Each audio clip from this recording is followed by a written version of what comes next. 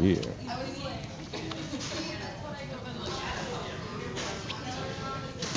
Okay, so if we can start, on Monday, we started talking about hypersensitivities. We looked at type 1, allergic hypersensitivity, type 2, type 3, and now we're going to talk about type 4, the last type of hypersensitivity, or an inappropriate response by the immune system, delayed type hypersensitivity, and it's also called the DTH reaction. And delayed type hypersensitivity is going to be mediated by a subpopulation of T helper cells.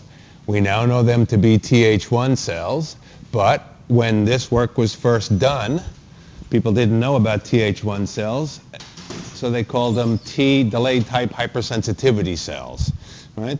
And then for historical reasons, once people started to isolate other subclasses of T helper cells, Th1s, Th2s, people came to find out that these T cell delayed type hypersensitivity cells were really Th1 cells. So they're going to be mediated by Th1 cells, okay? And the reaction itself is going to be characterized by a large influx of macrophages, which are going to be activated by cytokines released by the T cells themselves. And once the macrophages get there, there's going to be an inflammatory reaction. So those white blood cells, the macrophages, the neutrophils, are going to release enzymes and mediators that are going to cause tissue damage, just like the inflammatory reaction we've been talking about. And it's called delayed type hypersensitivity because it can take anywhere from 2 to 3 days for the reaction to develop. Okay? So in terms of what's taking place, small lipid-soluble antigens are going to complex with skin cells, which are going to stimulate the Langerhans cells, right? Those antigen-presenting cells we talked about in the skin itself. So these lipid-soluble antigens are going to be able to cross the skin, right? They're going to be moving across the skin, absorbed into the skin. The T cells are going to recognize the antigen. Interleukin-2 is going to be released. More Th1 cells are going to become activated. Certain cytokines and other factors are going to activate the macrophages. Everything we've talked about, right? Interferon gamma, TNF, migration inhibition factor. We really haven't talked a lot about migration inhibition factor, but migration inhibition factor, as its name implies, keeps macrophages and other white blood cells in the area, right? It's a cytokine that doesn't let them leave. So we're all pretty well versed, I'm sure, in type 4 hypersensitivity reactions. Okay? A couple of examples are the TB time test. And everybody, I'm sure, in here has had the TB time test. Once you got admitted to the university, you had to go through the TB time test. You had to make sure, right, that you weren't exposed to tuberculosis. So you go to take your TB time test, and everybody in the health office, everybody in the doctor's office, they always tell you, come in on a Monday, come in on a Tuesday, come in on a Wednesday. Don't come in on Thursday, and don't come in on Friday. Why? It's a delayed type hypersensitivity reaction. They don't want to have to come in on Saturday or Sunday if you have your TB test on Thursday or Friday, right? So you go and somebody takes that pin-like contraption, they dip it into some antigens that come from tuberculosis, they knock it into your skin, and they're looking for a reaction in your skin. They're basically looking for that reaction that we talked about when we were looking at that allergy reaction. They're looking for an indication of a positive test. If you have a positive test, it means you probably have been exposed to tuberculosis. Right? Then you have some explaining to do. Or they're going to tell you go to the doctor right away. But there are certain individuals in other parts of the world, right, like in Asia and Canada, where people are routinely immunized against tuberculosis. Right? It's called, what's the test called? I forget what the test is called. 3 initials. BCG. It's the BCG test. Okay? So other public health organizations across the world feel that if you take the BCG and you're immunized, right, you're vaccinated with BCG, it can protect you from tuberculosis. the Center for Disease Control isn't quite convinced, based on scientific evidence, or the scientific evidence that they're looking at, that that protects anybody against TB. Right? So usually people in the United States and Europe aren't immunized against TB, but other individuals are. So that's another reason you could get a positive time test. Another example, everybody knows about poison ivy. Right? You go out, maybe not so much now, although you can still get poison ivy now and poison oak and poison sumac, right? Because it's the plant itself. So sometime in the spring, let's say we're going to have a bad, I'm not going to jinx us. Let's say we have a nice winter this year, right? So sometime in March, you go up to the Blue Hills and you start walking around, and you put your shorts on and you decide, oh, this is awesome, and you bring your dog and everybody's walking around. 2 or 3 days later, all of a sudden you look down on your ankle and it's, uh-oh, right? It's starting to itch. You said, darn, I should have worn my socks, or man, I shouldn't have pet my dog so much. Right? 2 to 3 days later, delayed type hypersensitivity reaction. That lipid-soluble molecule is going to make its way from, right, this is an example of poison oak, but it's poison sumac, poison ivy, right, pentadecacatechol. One of the oils that gets released from the plant itself, gets absorbed into the skin. It interacts with proteins in the skin itself and interacts with proteins on the surface of certain cells. Cytotoxic T cells are able to recognize those altered proteins now, because they are altered proteins, because this lipid is binding to these proteins. So this is a protein that these T cells and these antibody models, well, not so much antibody models, but these T cells have never recognized before, that they've never seen before. So they're going to start their attack on them. Right? The T cell is going to be able to attack. Any particular time in the population, 15 to 30% of individuals have no reaction. About 25% of the people, I'm one of them, have a very strong reaction to poison ivy. Right? I just sort of get near poison ivy and I get poison ivy. All right? So it's some sort of genetic component is taking place. About 50 million cases annually. It's a lot of cases. And the other good thing about climate change, as if mild winters and increasing coastlines weren't enough, is with the increases of CO2 in the atmosphere, poison ivy loves carbon dioxide. So poison ivy is growing like crazy these days because there's an increase in carbon dioxide in the atmosphere. Right? So if you're allergic to poison ivy, it's going to get worse. It's going to get worse. So the lipid-soluble molecule makes its way through the skin, and we get a reaction taking place. Right? Again, doesn't matter. You can scratch your poison ivy all you want. You can move around, right, all those blisters all you want. There's no sort of extra poison ivy poison in those blisters, right? Those are just blisters forming from the inflammatory reaction. Right? The only bad thing about if you itch too much, you could get those, right, those areas infected. Because if you're going to itch, you're going to break them apart. You're going to allow bacteria to get inside. So that's the problem that comes with poison if you itch too much. The other one, contact dermatitis. Okay? You all know, or by now, every single cosmetic that's out there, right, is hypoallergenic.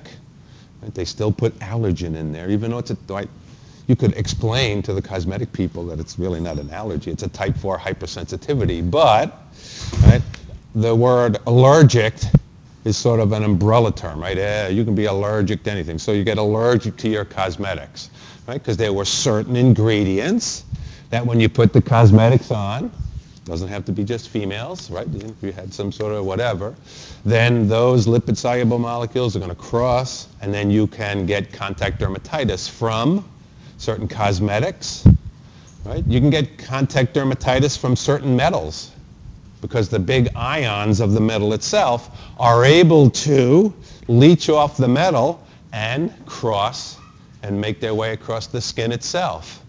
Right? This time of year, you're in some place and a street corner, somebody comes up and says, hey, I got some nice gold rings if you're interested. Really? Are they real gold? Absolutely. They're 14 karat gold.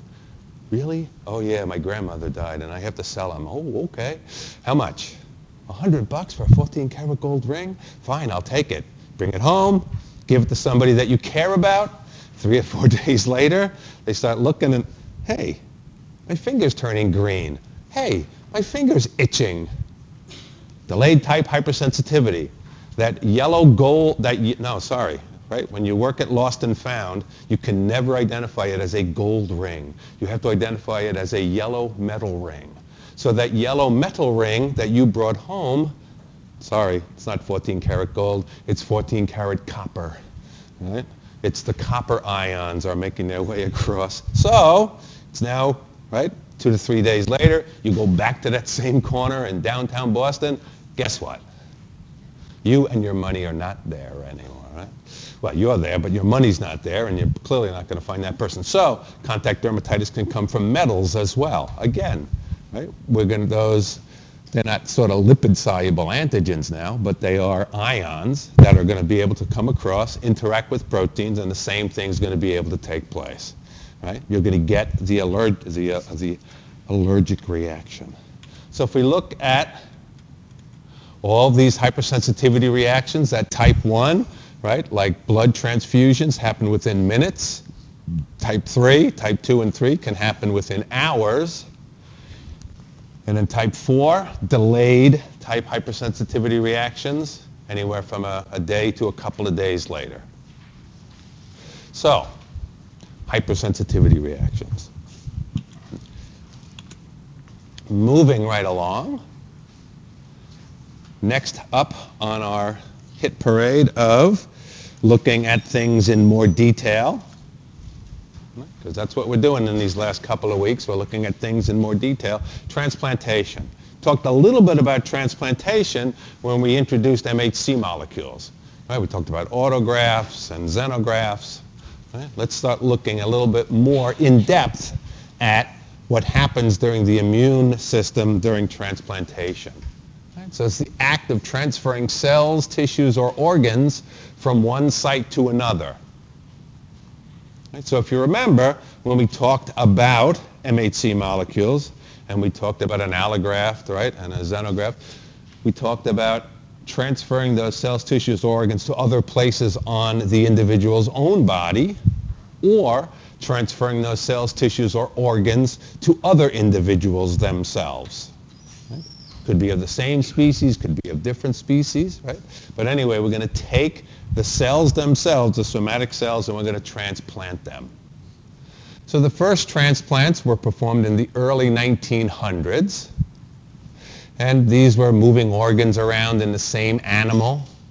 Right? Movement between animals was an abysmal failure. Right? In those early sort of surgery days. Right? This was all surgery at this point in time. It wasn't really immunology. We didn't know about MHC molecules. So it was a failure. By 1945 or so, we found that rejection was an immunological response. That's when the AB, right, the ABO antigens, and also MHC were starting to be looked at. And a lot of these experiments and data came during World War II. It's a horrible way to think of an advance in medicine from such a horrific thing that took place, but this is where a lot of this information came from. Because if you were in, let's say you were in the Army those days, and you were serving, and you were a physician, and you had these horrific sort of injuries that came back to where you were, and you were trying different blood transfusions, and you were trying different ways to try to save individuals, right? You're out there on the field, you're doing the best you can. You took a lot of that experience with you, and when you came back to your academic career, that's what you started to look at. That's what you started to investigate. So you had a certain amount of data that came with you because you already performed some of those experiments.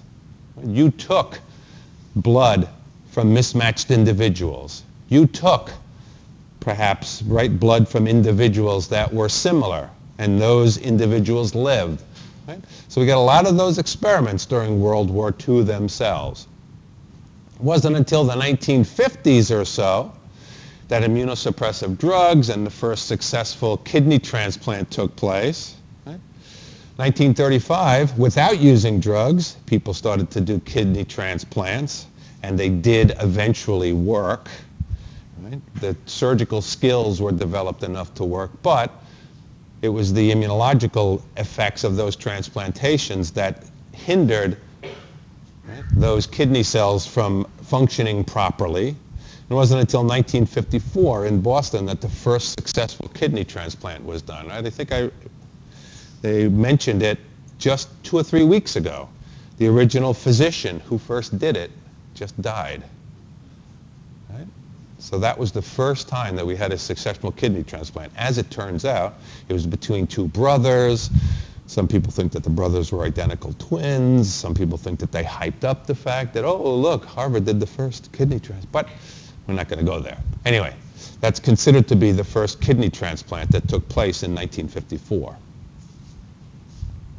So, have a whole bunch of transplantations that take place, or a whole bunch of organs that are being transplanted these days. Anywhere from corneas, right, to bone, skin. We all hear about lung transplants and heart transplants. Right? Livers grow back rather quickly when they're transplanted. Kidneys, right? Kidneys are probably the major ones that happen these days. Right? So kidneys are transplanted a lot. We're pretty good at our survival for kidneys, right? Almost 75%. Right? Livers and hearts, pancreas. So almost any organ or any tissue that we can think about transplanting, we can probably transplant it these days. A lot of times when you go to the motor vehicle department, they want to know, you can check the box if you want to be an organ donor. If you die, your organs will be, right, harvested. Oh, I hate to think of it that way, but your organs will be harvested, and then they can be used as, right, organs for transplantation studied by other individuals themselves. So if we look at those things that are taking place, everything we know, right, we know why this takes place. Right? Immunological memory is in effect. Once those T cells that have been educated to ignore your self-tissues come into contact with that grafted tissue, the immune response is going to turn on. Okay? So if we do that experiment, right, when we were talking about B-cell memory and B-cell effector cells, and we had the graph, right, with we're releasing IgM after 7 or 8 days, and then we're going to release IgG after 5 or 6 days after you come into contact. We had that little graph on the bottom that talked about T cells and T cells being able to do that. So that first set rejection, just like B cells, takes about 14 days, right, for antibody molecules to be released. The same thing's going to happen. And we know, right, we're still talking about this 14-day, right, sort of window, and we know that that's how long it takes approximately, right, anywhere from about 10 days or so, for cytotoxic T cells to become activated to be cytotoxic T lymphocytes.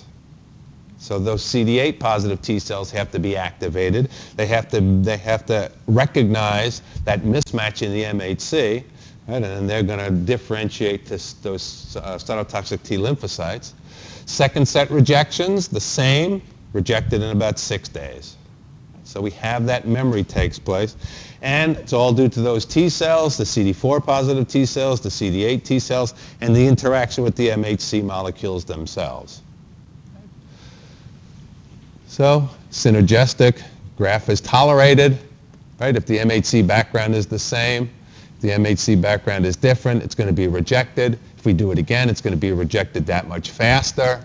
Right? We can transfer T cells, right, into a naive animal, and we can allow that graft to be rejected. If we add antibodies to CD4, we can allow that the graft will survive a little bit more if we add antibodies to CD8. If we add a combination of antibodies to CD4 and CD8, that means we're basically destroying the T cells.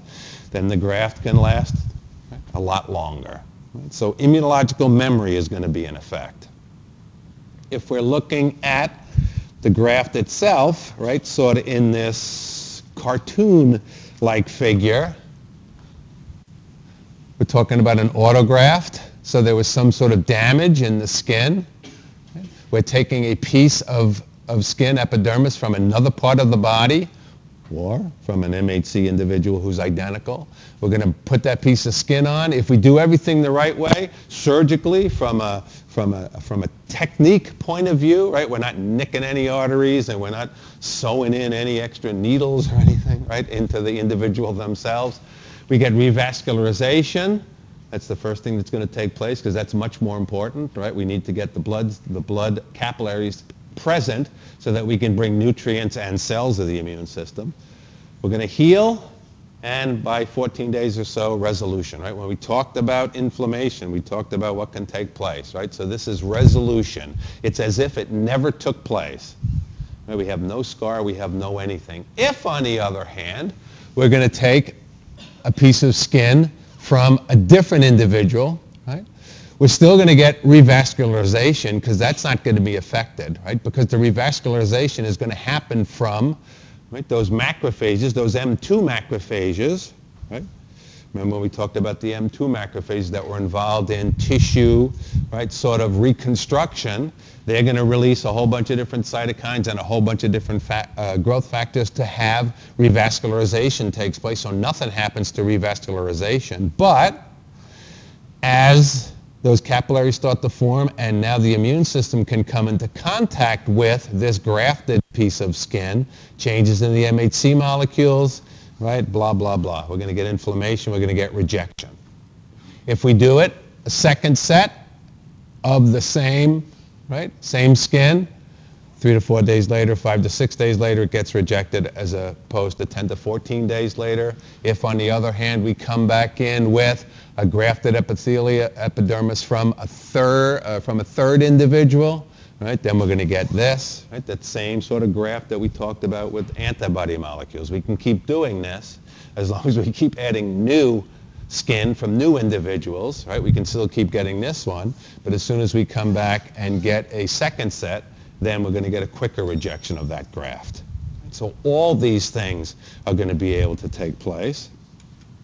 Sometimes, yike, this can lead to certain things. So this was a case on Long Island where a husband and a wife, at one point in time, they loved each other, right? You'll see this on the news at least once or twice a year, right? I love my wife so much, I gave her my kidney.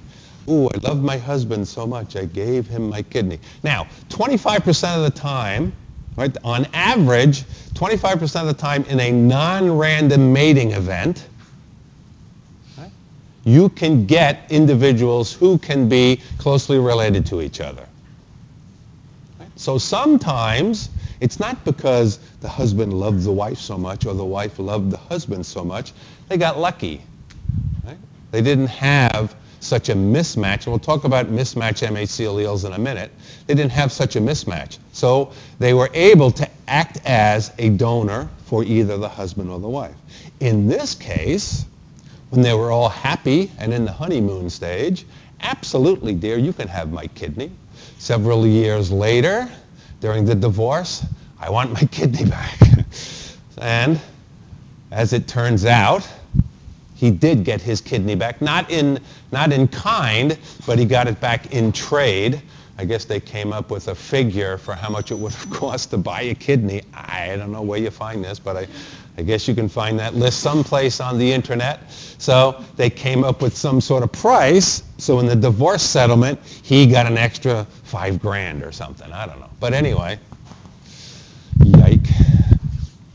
So what do we know about graft rejection in general? Right? What we know about graft rejection in general, that it's principally caused by cell-mediated response to alloantigens, right? Those MHC molecules, inappropriate antigens expressed on the cells, usually the endothelial cells of the graft itself. Right? So think about, right, surgically what we're doing. And in my best picture of a kidney, right, that's what we're doing there. So there's the renal artery, right? So basically we've got to reconnect the renal artery. So this is the graft.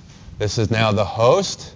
And if we're real good surgeons and we do everything the right way and we keep our kidney in ice and we keep it well oxygenated and everything works okay, right? And we put our sutures in here, right? And we allow that connection to take place and we have our clamp right there, right? The last thing we're going to do when we finish up here, well, before we stitch the person up and make sure that we're not going to leave the clamp in there, right? The last thing we do is we release that clamp and the blood starts to flow, right? And what, everybody always looks, okay, the organ's pinking up or it's bluing up, it's doing something, right? It's changing, it looks like it's working okay, right? We don't have any leaks, right? It's getting a little bit, it's bulging out because it's getting more blood into it. So, as these white cells now, right, we don't care so much about the red cells. Well, we do care about the red cells because we need to oxygenate the organ itself. But anyway, so these white blood cells, the first thing they're going to come into contact with, right, as they're bouncing along here, because some of them are going to bounce along, they're going to come into contact with these endothelial cells. Right? And as they go deeper and deeper inside, they're going to come into contact with more and more endothelial cells. So that's the first sort of alarm that's going to go off, right? These white blood cells in here are going to hit that and go, uh-oh, we have a problem. Right? Immune system doesn't know that if we didn't have this kidney, right, if this graft wasn't in the body, we're dead. Right? All the immune system knows is, I have an invader, I have to destroy it. Right? So that's that first sort of interaction that's going to take place. 14 days later, right, the interaction is going to take place. So rejection can be divided into two stages. The first stage is sensitization. The realization, right, again, not human-like realization. The white blood cells don't go, hey, wait a minute. Right? We're looking at the interaction between the MHC and the T cell receptor. CD4 positive, CD8 positive T cells recognize that foreign antigen, right, expressed on the cells of the graft, and they start to proliferate. Right? That foreign protein, that foreign antigen is a non-self MHC molecule, right? Probably of class 1 MHC molecule. The graft, right, can also be involved. The graft antigen presenting cells, right, because there will still be some cells inside that kidney. Right? You try and you try and you try. So when you remove the kidney from the individual who is donating the kidney, you take lots and lots of saline. Right? And you just start flushing out the kidney. You just flush it out and wash it out and flush it out. Right? You're trying to get rid of all the blood. You're trying to get rid of everything, right, that could possibly still be inside that kidney, but you're not going to be able to get every single cell out. Right? So some of those cells inside the graft itself are going to come along with the graft. And these are called passenger leukocytes. So these passenger leukocytes can migrate to the lymph node and stimulate T cells. Right? So what's going to take place here? Here comes our donor kidney. So first off, the host, right, blood supply is making its way into the kidney. Once we undo that clamp and we allow the blood to go in, then the circulation inside the kidney starts to take place. Cells that are still part of the original graft, of the original donor, white blood cells, right, T cells, macrophages, all sorts of other cells, they're going to make their way back into circulation. What are they going to do? They're going to do what they normally do. They're going to recirculate. One of the places that they're going to recirculate to could be a lymph node. Once they get into that lymph node, or as they're interacting with dendritic cells or other cells in the area, they get back into in this case, a lymph node itself, and now, right, they're right in the middle of enemy territory, and now the alarm goes from these cells inside the lymph node, right, based on mismatched MHC molecules that are taking place inside the lymph node itself. So that's why you try to wash out your kidneys as much as you possibly can. And again, all it takes is one cell. So the more you wash and the less this takes place, the better off you're going to have, right, survival of the graft itself. But clearly that is going to take place. Once that sensitization phase takes place, then we have the effector stage. Right? We can get a delayed type hypersensitivity reaction, Th1 cells. We can get CTL-mediated cytotoxicity. NK cells are going to be able to come inside and interact to itself. Right? Again, it takes about 10 to 14 days or so for those CTL cells to become activated from cytotoxic T cells. Sometimes complement lysis, ADCC, can take place too. Right? Not so much to the tissues itself, but to some of these cells it can take place, the red blood cells that are inside. Right? All those things are going to be able to take place. Because remember, this will be loaded with red blood cells too. And if we have an ABO problem, then all those red blood cells that came with the donor kidney are going to be eliminated, right? Probably by complement-mediated activities. The T cell itself is very involved. Right? So the antigen-presenting cells, right, are up there, and if they're able to interact, if they come from passenger lymphocytes or wherever they come from, those T helper cells are going to release cytokines. Those cytokines are going to be involved with stimulating those CD8 positive cells themselves. Right? We're going to interact. We're going to make stimulation of. Right? These are DTH. They still call them DTH in this particular picture. Hopefully they will update that and call these Th1 cells. Right? And they're going to be able to all attack the graft itself. But again, this could be graft, this could be red blood cell, this could be any cell that is being transplanted into the individual themselves. Right? So we can have all these different sort of cytotoxic reactions, right? Because everything here is cytotoxic because it's all cell-derived. Right? So all these cytotoxic reactions are going to be able to take place. In terms of what's taking place, we can get 3 different types of reactions. And we've talked about 2 of them so far. We can get a hyperacute rejection. The graft is going to be rejected almost immediately, right? Type 1 delayed type hypersensitivity reaction within 24 hours. By repeated blood transfusions. So a hyperacute reaction, right? Patient comes into the ER. What's the blood type? We need to know what the blood type is, right? We're not going to lose this person, right, 5 minutes after they come into the ER. Right? Those pre-existing antibodies, we're going to get antigen-antibody complexes. We'll get complement activation, right? Neutrophil infiltration by blood group mismatches, right? And also by previous grafts. So this hyperacute rejection could be, if we go back to that picture, hyperacute rejection. There's hyperacute rejection right here, because it's going to happen that much faster. It's going to happen relatively quickly. So that's the first thing that can happen. Or we can get what's called acute rejection, and that's regular old rejection. Right? We've looked. We're going to make sure that the ABO blood groups are okay. We're not going to get any type of hyperacute rejection. This is sort of normal. It's exactly what that picture just showed, right? Normal rejection, anywhere from 10 to 14 days. Massive infiltration of T cells and macrophages into the graft itself, just like that picture showed. Right? This is what we're doing, right? Clinically, this is what we want to stop. Right? If we're transplant surgeons, if we're transplant immunologists, this is what we're going to try to stop, is the acute rejection. Right? Acute rejection is sort of like normal rejection. Right? We know what to do about this. Right? We don't graft the same tissue into the individual itself, and we make sure that we don't have an improper blood match. So now we got to worry about that acute rejection phenomena.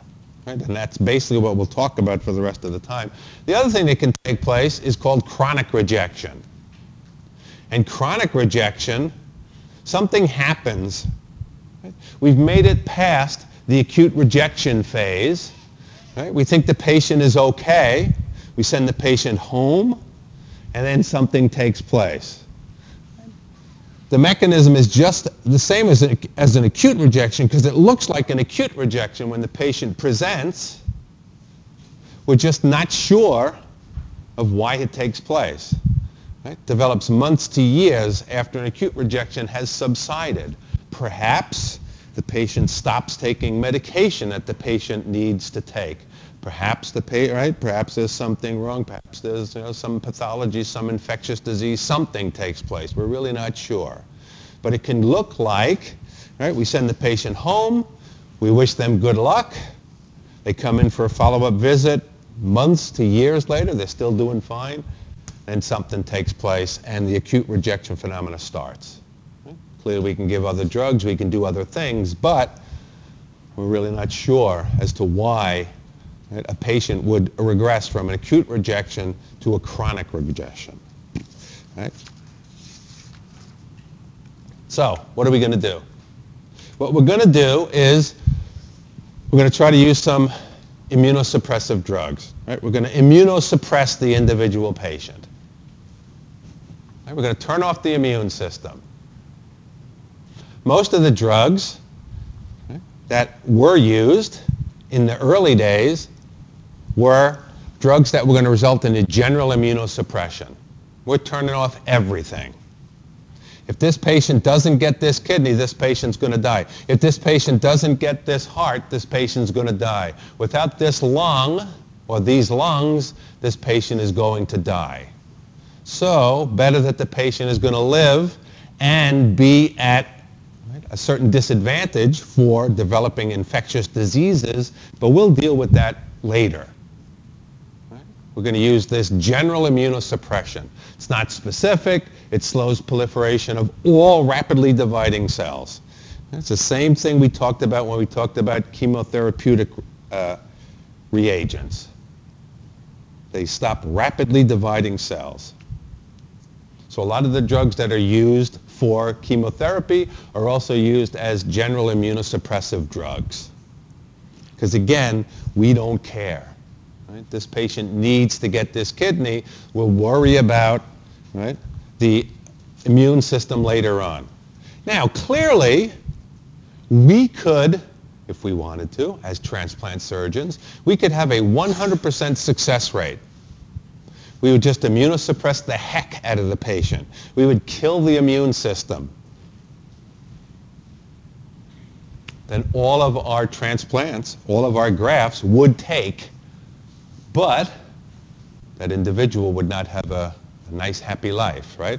They'd have to be inside, they'd have to be protected from infectious diseases, they'd have to be breathing sterile air, they'd have to drink sterile water, right? We'd have to keep them away, they couldn't go to Disneyland, they couldn't go to the beach, right? So no patient wants that. Right? So we have to be able to think of something, right? So immunosuppressive agents, just like we talked about before. So we're going to turn off the T cells, we're going to turn off epithelial cells, we're going to turn off the stem cells, right, in a general sort of a way, just so that we can have this take place. Right? And we're going to do this with a whole bunch of different classes of drugs, right? Mitotic inhibitors, right, like cyclophosphamide.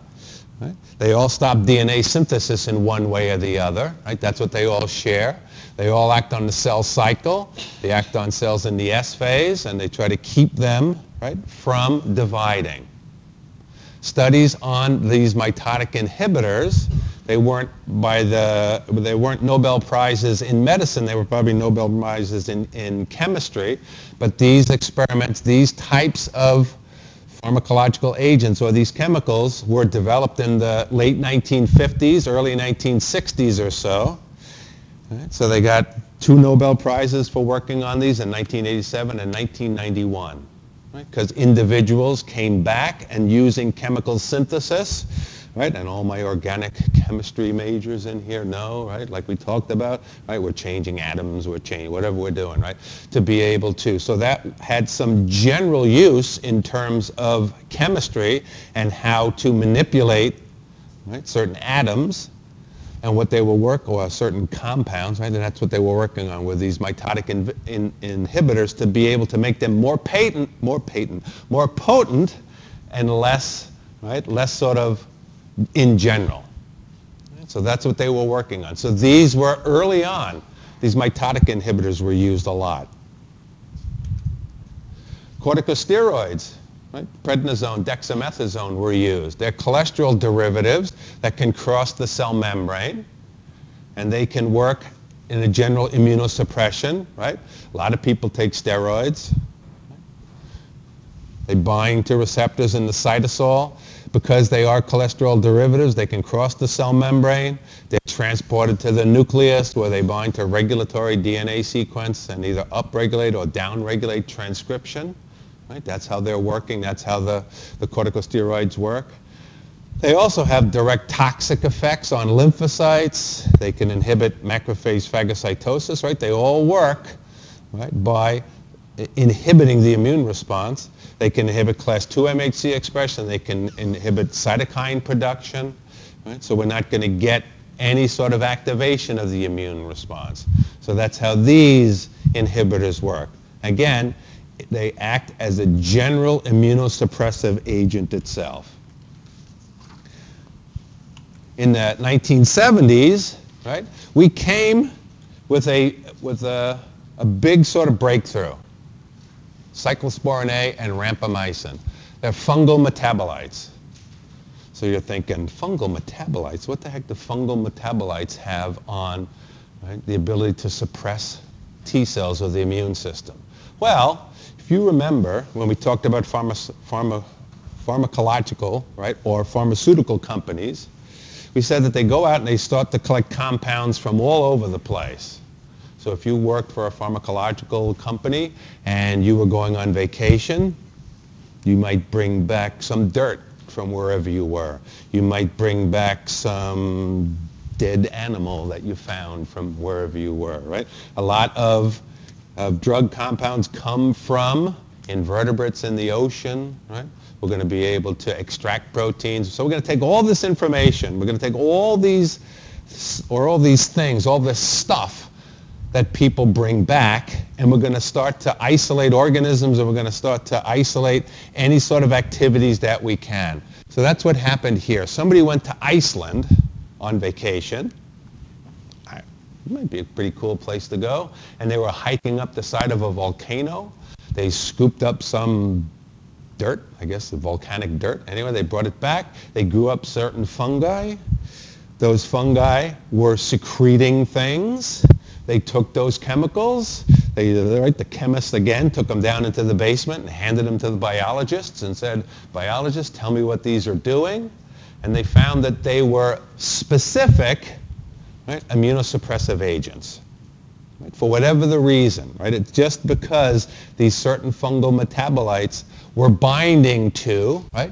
They're going to block activation of resting T cells by inhibiting transcription of interleukin-2 and interleukin-2 receptor.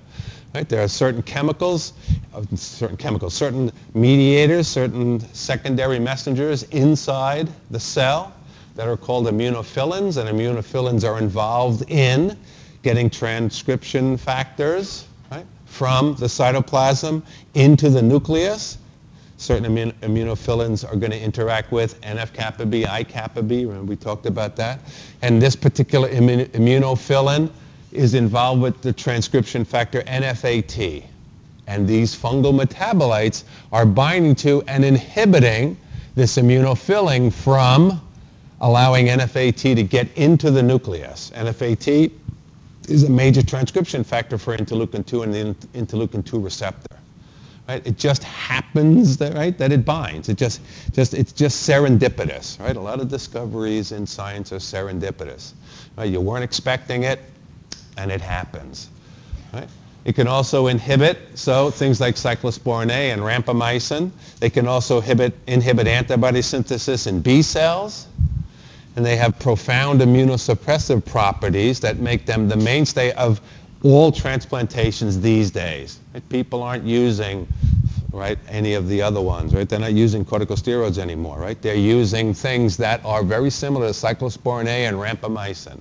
Right? So again, we're going to take the original compound was cyclosporin A.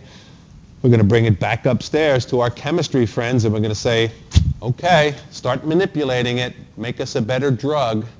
Right? And all of these derivatives, like rapamycin, are derivatives, and They are better and better and better at stopping T cells and better and better and better at not having effects on other cells of the body. So all these things are taking place. So this is the major drug that people are using these days.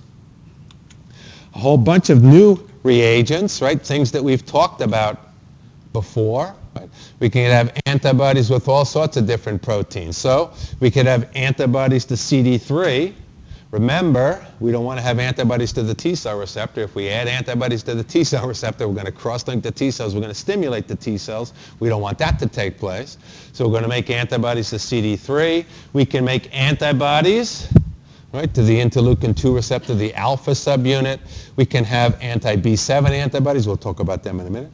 We could try to stop regulatory T cells, or we could try to, right, actually not stop them, we can try to stimulate regulatory T cells. So we're going to give some sort of specific drug that's going to stimulate regulatory T cells to be able to send out signals to inhibit the T helper cells or the other cells of the immune system itself.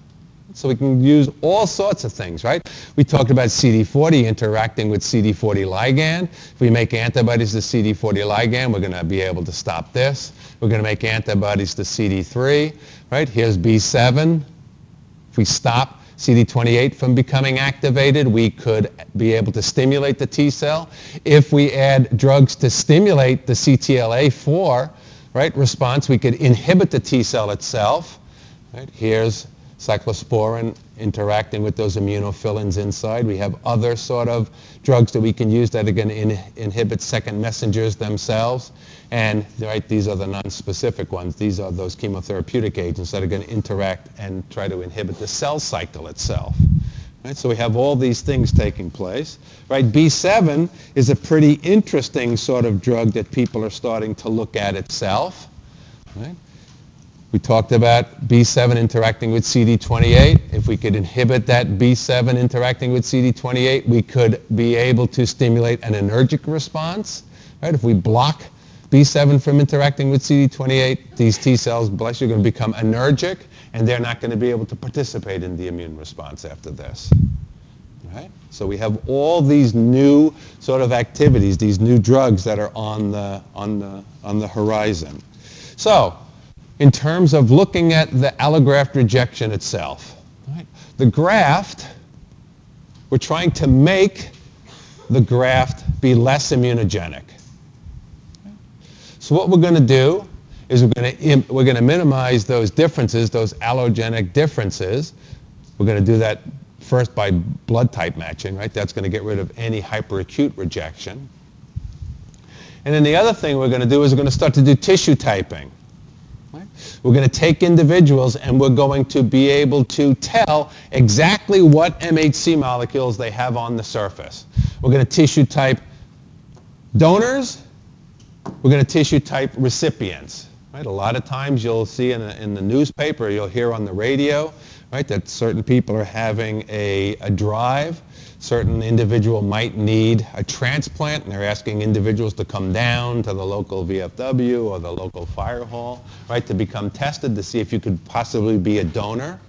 So the individual has already been tested itself, so we know exactly what MHC molecules are on that individual. So they're going to take your white blood cells, right, they're going to add antibodies to certain MHC molecules, and then they're going to add complement.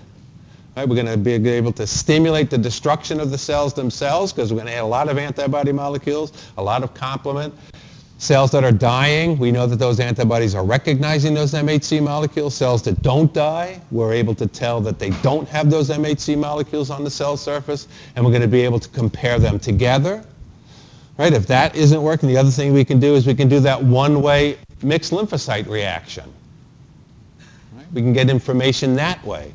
So the donor's cells are going to be the responder cells, so those are the cells we're going to knock out, right, with mitomycin C, so we can do a one-way mixed lymphocyte reaction. So the larger the number of HLA molecules, either class 1, right, the better for the survival. Class 2 are also important.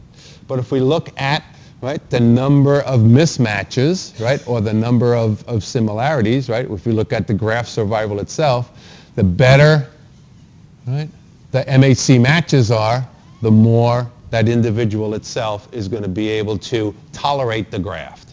Right? We could get a pretty good sort of response if we do tissue matching studies to start with. In general, matching is more predictive in Europe, where populations are more inbred. That, with all due respect, I don't use the word inbred as a bad thing. But if you think about, right, certain sort of populations, right, certain villages might have been populated by individuals for thousands and thousands of years. And these individuals, right, in early days, and the early days I'm talking the 1200s and the 1300s and up to the 1800s perhaps, even the 1900s, a lot of these people would marry individuals in the same geographic area. They would settle in the same geographic area, right? So those MHC molecules are a little bit more homogeneous as opposed to us mutts that live in the United States, right, where we get a lot of mixing. So matching in Europe is a little easier to be able to do. We can't, yes, we should definitely talk about the clinical dilemma and pregnancy when we come back, right? So on Friday, we'll finish this up, and we'll start talking about something new.